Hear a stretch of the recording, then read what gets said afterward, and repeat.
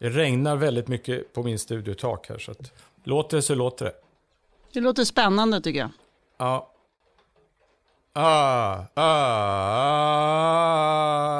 Så. Då rullar vi. Okay. Ja, vänta, hör jag mig själv? Ja, jag hör dig. Ja, bra. Men jag hör inte mig själv. Och du ser oss lite grann, Johan, eller? Jag tittar fram. Jag har känning på er. Du är helt fördröjd. Alltså du är frusen just Nej. nu. Nu rör du på dig. Nu! Ja, nu.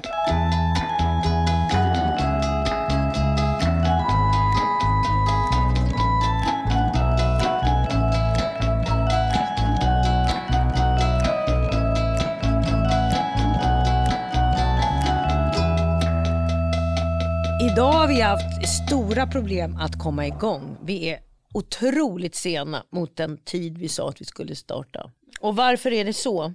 Till att börja med så skulle vi börja lite senare på grund av att studion var lite upptagen innan. Sen när vi skulle börja så var det, när jag kom hit så var Helena här. En halvtimme innan i god tid. Så det var väldigt glädjande, tänker jag. Det var otroligt det var egentligen stark bara en kvart. utveckling. Men vi säger en halvtimme bara för att... Helena var i god tid. Hon hade snygga jeans och skjorta och en snygg frisyr också. Som jag hon tvättat håret helt enkelt. Och hon hade snygg. Allt såg väldigt snyggt och härligt ut. Och sen skulle vi börja spela in podden. Och beredd att börja klockan 11 var jag. Det var jag också. Och då fungerade inte Johans utrustning hemma. Alltså den tekniska utrustningen hemma fungerade inte. Så att idag, Johan, så var det ju faktiskt du som började med att fördröja våran inspelning. Eftersom du sa nej till våra teknikers teknikaliteter. Eftersom du skulle ha egna teknikaliteter. Vill du att vi ska prata en stund om det? Ja, det kan vi göra. Var det broöppning eller när du skulle hämta? Nej då, det var ingen broöppning. Men det var ingenting som fungerade. Det var några kablar som saknades. Och sen så blev jag tokig på det. Jag hatar när saker inte funkar. Så jag varit helt uppsnurrad i de här kablarna och att jag inte fick saker att funka. Och sen fick jag igång det, men då tänkte jag att det här litar jag inte på, den här inspelningen. Det var för mycket saker som var oklara. Och så ringde ni och stressade mig hela tiden. Och då kunde jag inte tänka klart när det rings hela tiden och fråga, är du klar nu? Är du klar nu? Så men det var jävla skit bara. Finns det också en aggressivitet för att du känner att det är orättvist att du måste vara hemma idag när du känner att du egentligen var värdig att få sitta med mig och Helena i studion? Ja, det är ju naturligtvis tråkigt att sitta här på undantaget. Jag har varit i den här lägenheten nu i 4 veckor, 5 veckor snart. Och typ inte gjort något annat än att sitta här inne. Så jag blir tokig på att sitta här inne. Jag tycker att det är jobbigt nu. Jag tycker att det är jävligt jobbigt det här nu. Ja. Det har varit nere i källaren här, om jag ska vara helt ärlig. Och det är väl det också som gör mig så oerhört frustrerad, att jag kan liksom inte hålla på och så här mer. Jag måste ha någon slags ordning i mitt liv för att nu börja gå ut över min psykiska hälsa. Det har varit väldigt jobbigt. Jag har typ legat och sovit i 3 dagar. Ja. Men det äter ju på folk nu, tänker jag, på ett annat sätt än vad det gjorde från början. Det är verkligen. Och sen tänker jag också att du har ju, det är precis som Helena, ni har ju också vuxna stora barn. Jag tänker det jag har som är så här, den enda som rullar på, inte som vanligt men ändå ganska mycket som vanligt. Det är ju min 12-åring där skolan är igång, aktiviteterna är igång. Det gör ju för hela våran familj att det blir en sån här, det finns en rutin. Hon ska iväg till skolan, hon ska hem, hon ska äta mellanmål, hon ska träna. Alltså allt det där funkar fortfarande. Vilket jag tror är en ryggrad i hela vår familjs liv just nu. Och min sons gymnasieskola. Det kan jag och Mats liksom hålla oss i. Det är svårare nu, tänker jag, när ni sitter där och alla är i limbo på något sätt. Vuxna barn. Men sen och liksom, vad jag tycker är också tufft, för jag är lite inne på din bana där, Johan, väldigt mycket. Jag har haft några dagar som har varit väldigt svarta i en djup, tung nedförsbacke. Och i den nedförsbacken så tänker man också mycket på att jag borde vara så otroligt tacksam. Jag får inte känna så här. För att det är många som har det så mycket värre. Och det var faktiskt ett ämne som jag tänkte då här fru ordförande, herr, fru ordförande. Vem är ordförande förresten? Det är jag som är ordförande. Emma Bucht. Emma Bucht. Jag är fru, definierar jag mig som. Fru ordförande, så hade jag även tänkt ta upp det. Hur man värderar inför sig själv också den här smärta och vad ska man säga, sorg och hur mäter man sorg och vem har rätt till de här tunga känslorna, förstår du? För det är så många som har det så mycket värre. Och hur man men vad menar du att man har rätt till tunga känslor? Nej, men det här är det som Helena tänker inom sig. Har jag rätt att må så här psykiskt dåligt som jag faktiskt jag också... som ändå har det relativt bra. Jag som har det så pass bra. Så det här är ju... nu pratar jag om med den Helenas inre röst, om man säger. Men det är ju saker man inte kan styra. Nej, det är det jag menar. Och det är det som jag skulle vilja ta upp som ett slags ämne. Jag har ju mina svar på det. Jag ville liksom kasta ut den här frågan till er och diskutera det här med att som är med psykisk ohälsa överhuvudtaget. Att det finns en element i det som också är den här där man skuldbelägger sig själv. För att egentligen får man inte känna så här, för jag har det ändå så pass bra. Förstår ni vad jag menar? Mm. Ja, du kan ha allt i världen och må dåligt. Det är liksom inte kopplat till framgång eller till materiell lycka. Det är liksom depressionsmörkret är ju helt frikopplat från det. Så den känslan kan man ju ha även om man sitter i sitt guldpalats med alla betjänter i hela världen, så kan man sitta och man blir ju inte av med sig själv för det. Där är vi alla lika. Sen kan man tycka att någon som har det eländigt i största allmänhet har då bättre rätt till det rent objektivt. Men det har ju inte med det att göra. Det är ju en kemisk grej i huvudet som gör att man... I mitt fall så triggades nog av att jag inte har mina rutiner och att jag kanske påverkas av det. Av att det är så hackigt. Att det går liksom inte det går inte heller att ta sig ur genom att gaska upp sig eller säga att tänk på något positivt eller, utan man kan bara rida ut den här jävla stormen och vi är ju många var vi än befinner oss som är i ett limbo, tror jag, rent psykiskt nu. Och det är efter 6 veckor, eller hur många veckor är det? Och vi måste ju rida ut det här och sen hitta ett sätt att förhålla sig. Och då tänker jag att jag är ju liksom väldigt mycket också gift med mitt yrke. Det går inte att komma ifrån. Det är en sån jättestor del av mitt liv som jag tror det är för er också. Som får ha chansen att ha det här yrket som en... Det handlar ju så mycket om livet. Och när helt plötsligt det bara rycks ifrån en, så har man faktiskt sig själv bara. Utan det här så är det en slags identitetskris, tror jag också. Ibland så vet jag inte om det är att jag underförstått eller undermedvetet arbetar. Jag ska göra en roll och där jag har liksom fått orden om att förfall. Jag vill att att du förfaller. Du får inte klippa dig, du får inte raka dig. Och då tänker jag att skådespelaren i mig omedvetet börjar liksom vandra på en stig utför. Har du hört den här historien som Dustin, som det var, om det var Laurence Olivier, någon i alla fall, som till en ung skådespelare som är någon typ stor kändis också, som skulle spela någon som inte skulle ha sovit på en vecka eller något sånt där. Och så sov inte skådespelaren på en vecka, så kommer den här stora skådespelaren, om det var Laurence Olivier eller vem det nu var, som sa: "Have you ever heard about acting?" Den är ganska bra. Men jag har hört många gånger. Olika metoder när man arbetar. Det är inte en metod. Det är undermedvetet så fungerar jag så. Jag har märkt när jag har spelat roller förut att och min fru har märkt på mig att jag påverkar så mycket av dem och att det överlag påverkar mitt humör. Så om jag spelar en upplyftande, gladlynt person så blir jag en gladare människa. Och när jag spelar en mörkare person så blir jag en mörkare människa. Oavsett Laurence Oliviers teorier om att det är teknik bara. Så i mitt fall så tror jag inte att det är det. Jag vet att jag påverkas. Det kan vara så att jag inte är deprimerad utan att jag helt enkelt håller på att förbereda mig för en roll.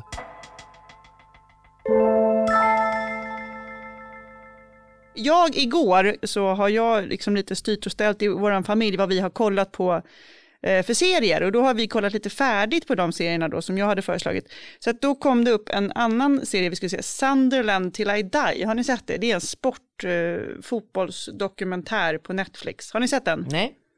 Det handlar om ett lag som heter Sunderland som åker ur det som är motsvarande allsvenskan i England och åker ner till det som heter Championship som är som superettan här.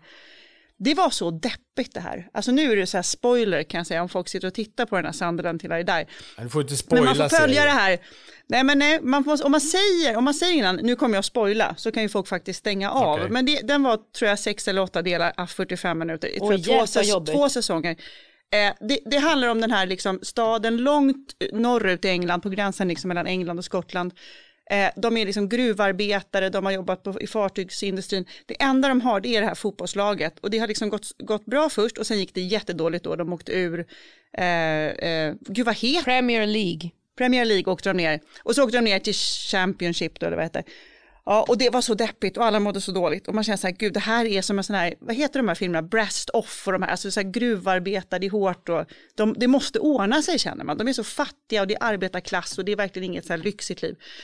Och så går det liksom i första avsnittet går det liksom långsamt sämre och sämre. Och jag känner så här, nej men det här går ju inte. Så att då, nu kommer spoilern. Jag måste ju googla, för jag känner så här, jag kan inte ge det här liksom 8 gånger 45 minuter eller vad det är av mitt liv till det här fotbolls. Jag bara känner de stackars gamla gruvarbetarna. Det måste de säga. Och vet ni, då kommer de komma sist i det där som är superettan Championship. Åka ner till den ligan under det alltså. Jag känner så här, det här går ju inte. Inte nu, sa jag till min man. När det är så är det här tufft. Någonting du rekommenderar att vi ska se på när vi är i det här tillståndet? Det var det sämsta rekommendation jag har hört. Ska jag gå och se den här serien? Det är inte förlåt. Jag bara kände att jag måste säga inte det här just när nu. jag läser en bok eller tittar då på en sån här lång serie, då när jag läste en tredjedel så måste jag titta hur det slutar på ett ungefär om det går bra. Ja. Fusk! Ja, för att jag tänker jag kan inte riktigt, som du la upp det så bra, att ska jag slösa så många timmar av mitt liv på att det går åt helvete? Jag pallar inte det. Så därför tror jag att det finns någonting i det jag vill vara involverad i som ändå på något sätt ger en kraft och styrka och hopp. Jag tror att den här gör det. Det här är en prisbelönt sportdokumentär om det här fotbollslaget. Ja, men om folk har liksom, jag tror många har sett den här och älskar den här. Och nu har jag ju bara sett 1,5 avsnitt. Surprisen i det här kan ju vara, jag måste kolla med någon som har sett den här serien, att det kanske är precis tvärtom. Det kan också vara så. Det tänker jag, om man själv hade gjort den här serien, då hade det ju, för det är väldigt förvånande, för den är helt uppbyggd som att de ska komma upp igen i ligan. Och så gör de ju då uppenbarligen inte det. Då tänker jag, tänk om det är så att de inte gör det, men att det ändå blir någonting bra. Just det, och då, det kanske är essensen av hela de kanske hittar andra värden i livet precis, än fotboll. Det som du just nu pratar om. Det som vi håller på att prata om här nu, att hur viktigt är det att komma upp i ligan? Är det inte viktigare att man tar tag i livet och tittar på varandra? Och hur mycket betyder den här ligan egentligen? Det kanske är det den här serien handlar om. Så egentligen så är det möjligt att det var något otroligt positivt med att de faktiskt inte alls behövde vara där. För att de hittade andra värden i livet än en liga. Jag ska prata med mina absolut fotbollsnördigaste kill- och tjejkompisar och kolla om någon har sett den här. Och sen ska jag fråga om det är värt att se den här. Ja. Jag tror att det kan vara så att det är precis det som är. För det vore ju en surprise. Ja, det kanske är därför du måste titta på den.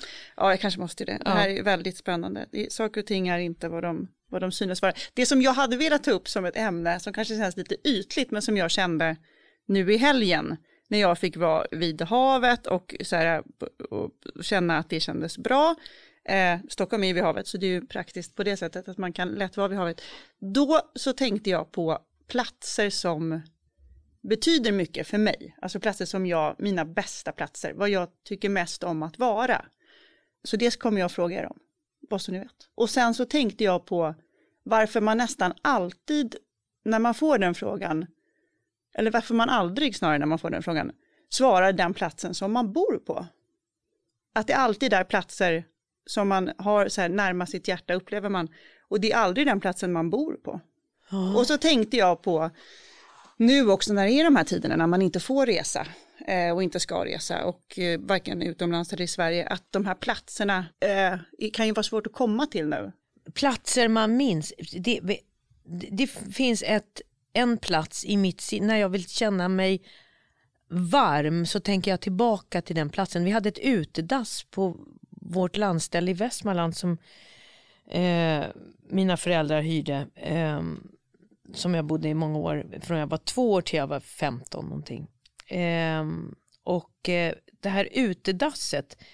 När en så här sensommar, det luktar lite barr, man sitter på det där utedasset och tittar ut och då hade jag alltid öppen dörr och tittar ut över en äng. Den känslan, det är en sån där plats när jag vill bara få något välbefinnande. Jag är inte bara det att man ska sitta på toa, att det är det som är det stora.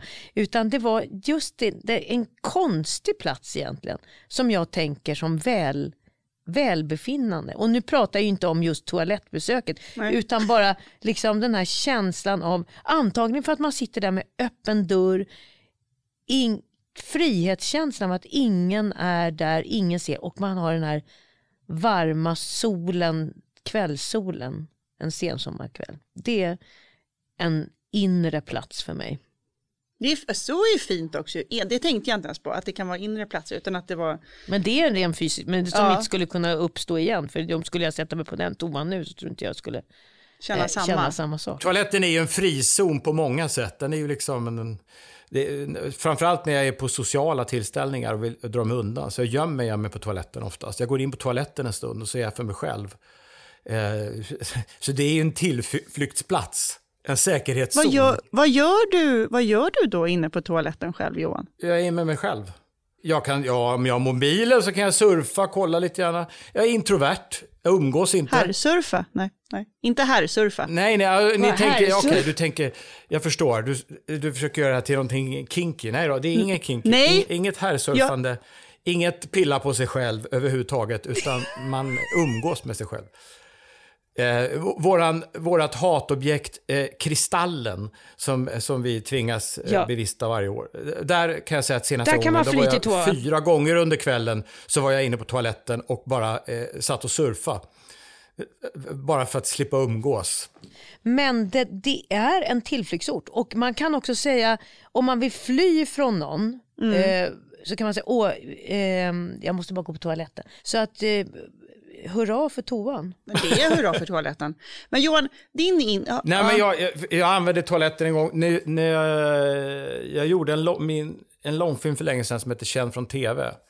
Och när den höll på att färdigställas så fick jag en känsla av att jag litade liksom inte på åsikterna om den var liksom vad folk egentligen tyckte. Alltså framförallt från filmbolaget och sådär, att det var bara en massa superlativer och jag kände själv en viss tveksamhet till vissa grejer och sådär. Och jag kommer ihåg att jag blev så vilsen så att på premiären så beslutade jag mig för att under sluttexterna så sprang jag ut, eller jag smög ut ur biosalongen och så gick jag in på toaletten och så låste jag in mig där och så drog jag upp benen och så satt jag på toaletten och så väntade jag tills folk kom ut från biografen och då gick de på toaletten och pratade om filmen de hade sett. Så jag fick höra sanningen var inte det läskigt då? Jo, det var läskigt. Men jag var så törstande efter raka åsikter och liksom ofiltrerat och som var liksom fritt från fjäsk och liksom förljugenhet. Jag ville höra sanningen. Det var brutalt. Och vad var sanningen då? Men det var både ris och ros. Men framförallt så var det äkta åsikter. Och det var det som jag behövde just då. Det är ju lite självtortyr att göra sådär. Jag har aldrig gjort det igen. Uff, det låter läskigt tycker jag. Men alltså nöden har ingen lag. Men Johan, vad har du för plats? En inre eller en yttre plats? Det kan ju också vara, jag upplever ju att en inre plats kan också vara en yttre plats. För så tror jag att min ena plats är. Ja, jag tänker nog mer att det är tid. Alltså att den där platsen kan ju vara precis nästan var som helst. Det är nog mer ett tillstånd. Men det är nog när jag är med familj och liksom vänner och det är sommar och man träffas och när jag skrattar. Och den platsen kan vara lite var som helst. Men det måste nog vara sommar tror jag. Mm. Vad har du för plats då, Emma? Nej, men jag har liksom landstället. Men jag tänker att det är ett sånt där... Att det är ett ställe där jag har ute i Stockholms skärgård på Blida. Där jag har varit från det att jag föddes. Min mormor och morfar var där. Och mina kusiner är där. Det är så här gammalt släktställe liksom. Där alla bor väldigt utspritt men liksom finns en vik och det finns båthus och det är så här. Och det i och med nu när jag har stora egna barn och de har också växt upp där. Så för mig är det också så här att alla generationer finns där. Alltså jag kan minnas när jag har gått med min mormor ner och badat och åkt båt med min morfar och han rökte fisk. Alltså det är så mycket så här gamla minnen. Och sen är det nya minnen som kommer nu med ungarna och så här. Men jag tänker att det där är en sån där plats också som är ljuvlig på sommaren. Som hör ihop med människor. Men som också är så här, de där klipporna där jag kan så här, varenda skreva. Där saker som inte förändras, andra saker förändras och det byggs till och hus. Men om du var helt själv där då? Om du var helt ensam där? Ja, jag är ju lite mörkrädd, det är ju skämmigt alltså. Det är ju det som är lite mitt krångel med att vara själv där. Jag tycker att det går jättebra att vara själv där på dagarna och sånt där. Och att folk, men jag sov inte där själv någon natt, men det var liksom... Jag tror att det är kopplat till sällskapet mer. Jag tror också det. Jag kan tänka, vi bor väldigt isolerat ute i skogen faktiskt.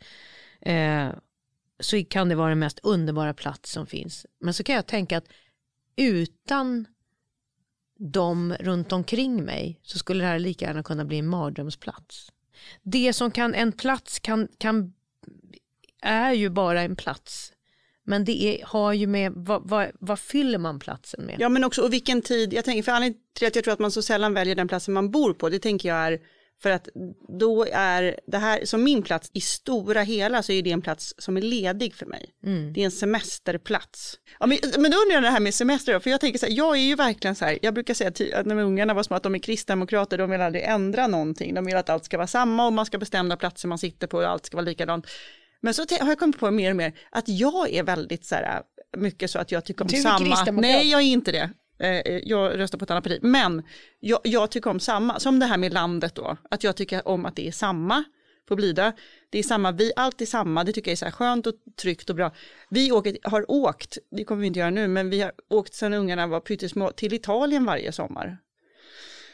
Till ungefär samma plats. Är det konstigt? Ja, nej, jag har nog lite mera lust till att också uppleva nytt. Min analys, jag låter så tråkig nu, alltså jag är så tråkig. Men min analys är ju att vårt yrke är så ombytligt hela tiden. Allting ändras hela tiden. Så att jag söker så här kontinuitet i det som går att ha kontinuitet i. Att jag vill ha samma platser att resa tillbaka till. Så det är inte nytt, för att det är hela tiden varje höst är det nya arbetskamrater som man ska hänga med och så. Ja, men jag är nog lite som du, Emma. Både jag och min fru Tina, vi åker gärna till samma plats. Men vi har börjat så här, när vi ska välja en ny plats är det en viss oro. Men sen då när vi har varit på en ny plats som vi tycker om, då pratar vi jättegärna, och ska vi åka tillbaka. Då vill man bo på samma hotell. Då vill man ha samma upplevelse igen. Och den blir kanske lite starkare. Det brukar ju sällan lyckas att skapa att åka till samma plats som man har då så innefattar ju platsen det man har upplevt. Och när man då åker till samma plats så blir det ju en extrem besvikelse om det inte... Det blir ju en fördjupning av relation. Jag upplever ju det. Ja, att istället... Jag håller med Emma här. Man fördjupar då. Men Helena, gäller det här med relationer för dig? Eller är det bara platser vi pratar om? Jag har ju varit gift med samma människa i 30 år. Så att är det därför du behöver nya platser att resa till? Det är nog kanske därför. Ja. Nej, men min man gillar ju samma plats. Så att det var en gång så bokade jag att vi skulle åka på safari. Men då stoppade faktiskt min familj. Jag vill ju uppleva djur. Det är ju min stora passion. Men då insåg då min familj att jag skulle ju varit tokrädd. För jag hade ju bokat liksom 3 dagar där och 3 dagar där och sådär. Det var fantastiskt. Men att jag skulle bli så stressad för att jag är så dålig på att packa. Så jag skulle packa upp och packa ner. Och då skulle allt handla om liksom ångesten av att liksom packa. Så att vi åkte istället till samma plats som vi var året innan. Så att jag har ju varit mycket på samma platser. Men har en önskan och vilja att ändå se det nya.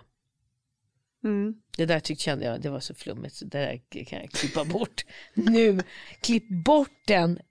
Hela det här resonemanget. Nej, ni får inte klippa bort. Nej. För när jag sa så här, det här ska vi klippa bort. Ja. Då var det med sen i podden. Så att såna men där för jag vet inte ens om jag är bort. Ärlig när jag säger det här. Jag känner så att det här kändes...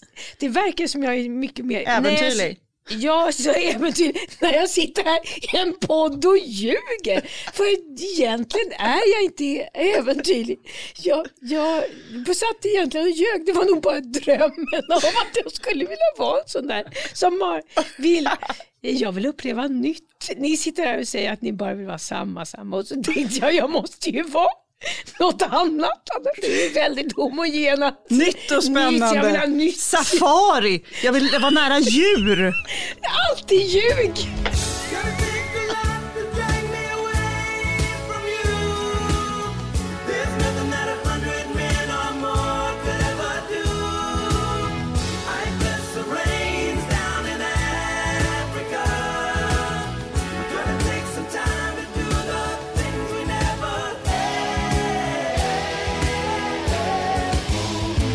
Vi kan reducera det här till vilka promenadstråk man använder. Det är samma sak. Vad går ni för promenadrundor när ni går promenader? Jag går man vill inte heller ta en ny runda. För man vet inte om man hamnar på bara skitgator. Ja. Man vill liksom komma så man vet att man får se saker. Ja, men som vi på landet har sitt rutinen värde. Är fantastisk. Vi har alltid haft en promenadrunda som heter Söderängsrundan då ute på landet. Som vi har gått sen. Alltså jag har gått den sen man kunde gå. I början släpar man ungarna för de var så trötta i benen och orkar ingenting. Sen går de, sen börjar jogga man runt den. Det är alltid samma runda. Plötsligt så en gång gick jag rundan från fel håll. För vi börjar också alltid från ett håll. Och så blev det kris då. Det var jätteobehaglig känsla att gå från fel håll. Då känner jag kanske ska men försöka. Här måste jag ändå vara den här som måste väga upp att man vill ha nytt. För annars blir det ju väldigt... man vill inte gå åt fel håll heller. Det finns en anledning till att man går en viss... Eller hur? Man vill ha saker i en viss ordning. Ja. Annars får man det bakvänt. Det är som att få slutet i en tv-serie det första man får, vilket vi ofta ibland vill ha då när vi googlar om skiten.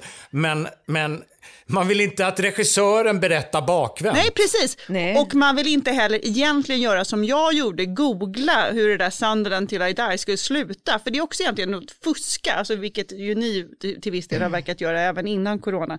Jag tycker att det finns... Är det så farligt att fuska om det inte påverkar någon annan? Så här, till exempel om man... när man spelar kort, jag älskar ju att spela spel och jag tycker att man kan lätt glutta lite på en annans kort. Va? Ja, nej, man får inte fuska. Ja, men Helena är så äventyrlig, alltså. Hon är helt utanför boxen. Hon reser på safari med djur och fuskar när hon spelar kort. Alltså. Nej, men jag kan bara säga jag kommer ihåg min mammas faster Olga, hon slog mig på fingret. Sluta fuska, Elena, sluta fuska. Och jag satt så här och liksom smygluttade. Och sen så, det liksom böjde jag korten så att jag liksom, när jag skulle dela ut så att man skulle se liksom, de fick den en 3. Och sen var jag ändå jättelycklig när jag vann, även om jag hade fuskat. Otroligt osympatisk sida. Jag får inte vara med i den här podden. Det är nog kontrollbehov du har. Ja, jag har att du vill ha kontroll på spelet. Ja, nej, men jag ville vinna. Jag tyckte det var kul att vinna, även om jag visste att jag hade fuskat. Det är svårt det där. Svårt apropå... Brukar ni någon gång också så här att ni smyggooglar och så låtsas ni kunna i samtal? Och när jag pratar och så diskuterar och det är något ämne som man inte känner till, att ni smyggooglar, tar reda på, sen går in i samtalet som nej, att jag tar upp och googlar öppet och säger så här, nu googlar jag här och här står det så här. Jag har smyggooglat ibland för att verka mer intellektuell än vad jag är. Är det så alltså? Gud, alltså allt, it's all a lie. Det är skönt och så namedroppar man lite och så tror folk att man är lite mer påläst än vad man var. Ja. Det är inte jättevanligt, men jag har gjort det någon gång kanske någon gång. Men, det är också fuska. Men jag undrar till exempel så här, om man är med På spåret och sånt där och alla de här liksom frågeprogrammen, så undrar jag ibland, är det något fusk där? Jag kommer ihåg när jag var med. Det är ett fusk. Jag hamnade i Så ska det låta. Väldigt motsträvigt för många år sedan. Kommer du avslöja något som gör att vi kan bli stämda nu? Ja, okay.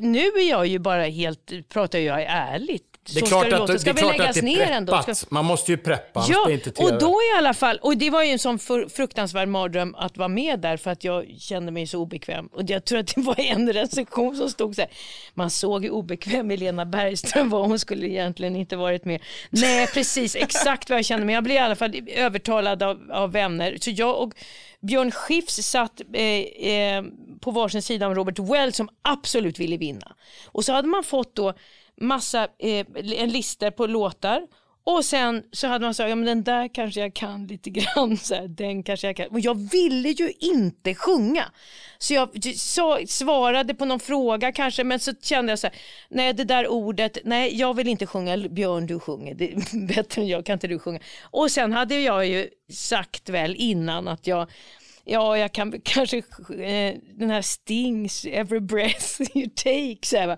Och så såg jag pling breath, så tänkte jag så här, nej men det är klart, nu vill de att jag ska sjunga, för jag är den enda som inte har sjungit någon jävla låt där. Och så såg man pling breath, ja nu vill de att jag ska sjunga Every Breath You Take. Så sa jag då, jippi, så jag, det var rätt.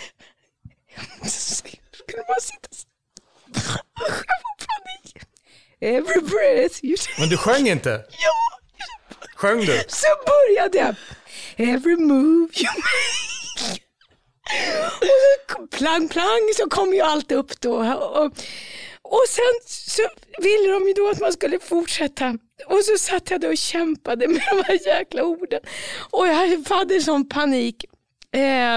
Och jag gick definitivt inte upp och började dansa med Peter Harrison då, som var programledare. Och av någon konstig anledning, på grund av att Robert Wells hade hetsat så att vi skulle vinna, han svarade på alla frågor, så vann vi. Och Björn sjöng ju så bra. Och så skulle man ju då få sjunga en vinnarlåt.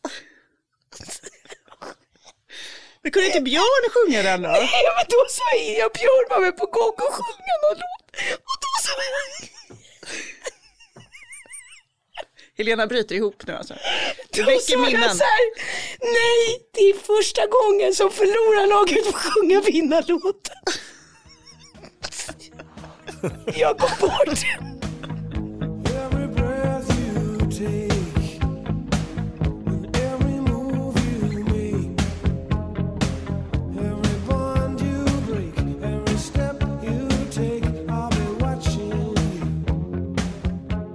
Det har ju varit en evig fråga så länge jag varit med i parlamentet om hur parlamentet är uppbyggt som tv-program och huruvida det finns manus eller inte.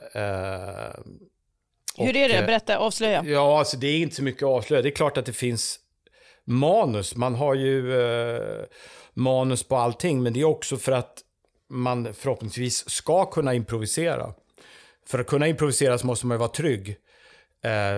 Och om man skulle sitta i ett sånt där tv-program och vara helt oförberedd på allting och vara blixtsnabb i huvudet och göra vecka ut och vecka in program som är roligt, det går liksom inte.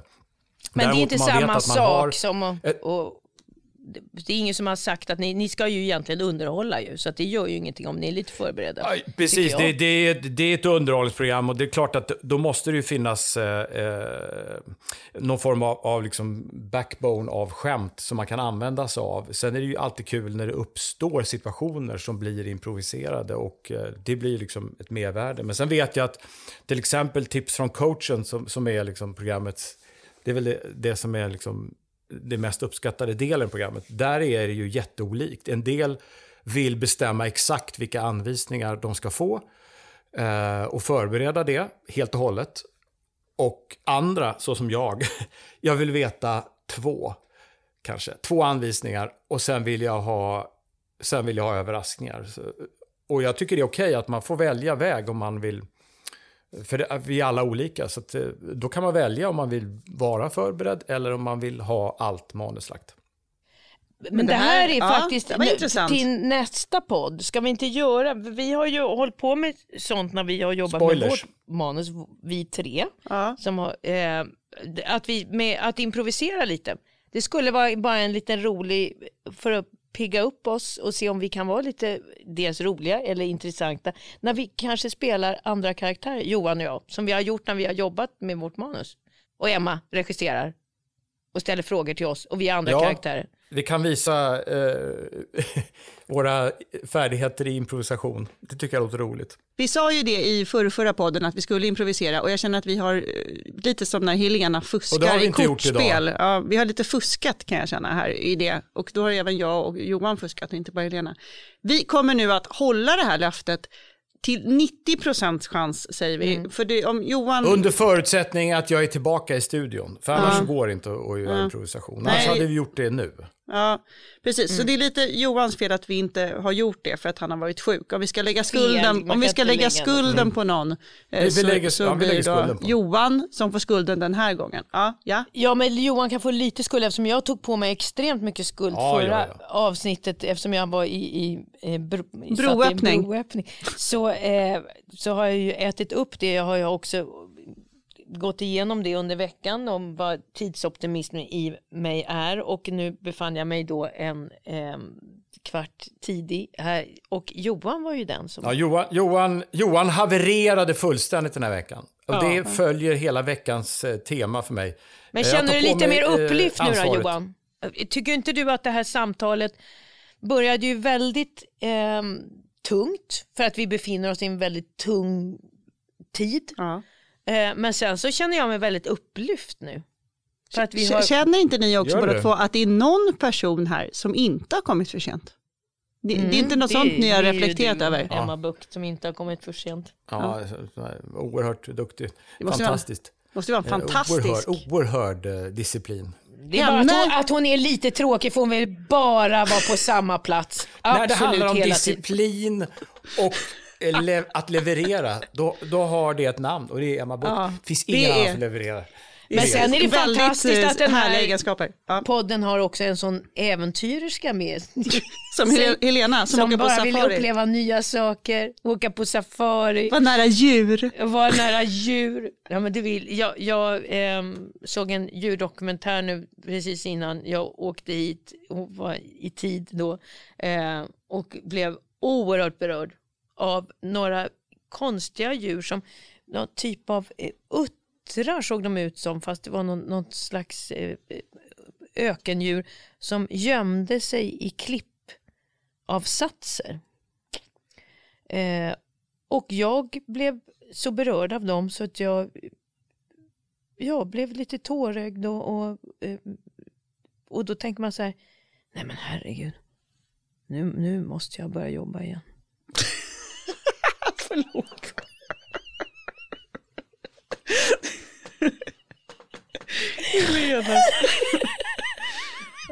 Det är olika vad man blir berörd av i tider där man är under stor press, känner man. Man måste vara förlåtande mot sig själv och känna att man gör så gott man kan. Jag ser Johan, han checkar ur sen, tycker när han sitter på distans. Nej, Johan, var det att Helena grät och blev berörd över uttrar i klippavsatser? Var det då du kände så här, nej, nu måste jag ta en kopp kaffe? Jag tror att jag vaknade inte av det gjorde jag inte. Jag vaknade inte till. Det sa inte pling i huvudet. Det där var intressant. Men jag som ordförande känner att det här var ändå ett spännande och bra samtal. Jag hade ju det här, mitt mission med en plats som jag kände att jag ändå fick ta upp och prata om idag. Och jag var nyfiken på era platser. Och jag tycker att jag fick fina och bra svar av det. Och sen har vi haft ett mörkt samtal också. Men jag tänker att tiderna är som de är. Och man lever där man lever. Gud, vilka floskler. Nästa vecka är Helena ordförande. Och jag tycker att trots allt så var det väldigt fint att få se er. Det är ju inte så många människor som man liksom ser. Förutom sina absolut närmsta. Och jag är glad att jag får se er en gång i veckan. Helena live och Johan på en länk. Och därmed vill jag avsluta den här podden. Ja, jag tycker det är dags. Nej men Johan! Tack och hej, leverpastej. Hej då!